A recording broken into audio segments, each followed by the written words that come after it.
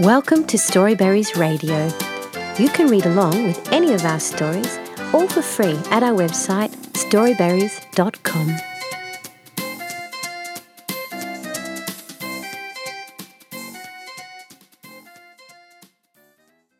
Grandpa Farouk's Garden by Matthew Khalil at Bookdash.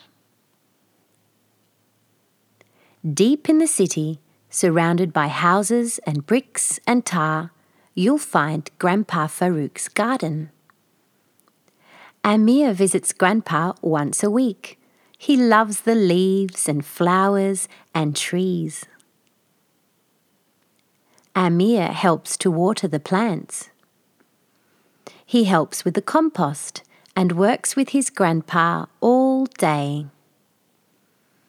When they finish, they feast on a harvest of fruit. One day, Grandpa didn't eat his pear. "What's wrong?" asked Amir. "My garden is dying," replied Grandpa. "Why?" asked Amir. "Look closely," said Grandpa. "Some pests are eating the plants." "We need ladybirds," said Grandpa. "They are the bugs that eat the pests that kill the plants. Without ladybirds, the garden will die." "I'll bring you a bug or two," said Amir. For a whole week, Amir looked and searched and collected.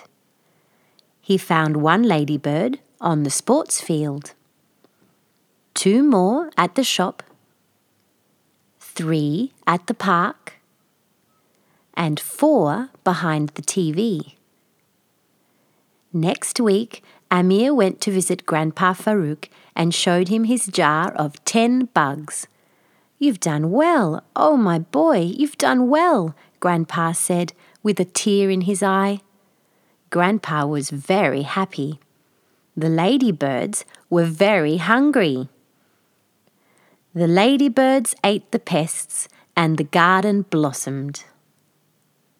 From that day on, Grandpa Farouk's garden did what gardens should do. It grew and grew and grew. The end.